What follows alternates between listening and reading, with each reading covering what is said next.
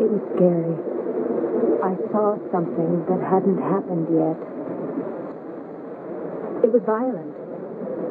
Sometimes when a person is upset, the mind can project outward what is really an interior struggle. I wasn't hallucinating. Believe me, it's amazing what stress can do. I didn't imagine those things. I saw them on the screen. They were there. Okay. Tomorrow we'll go back to the theater together.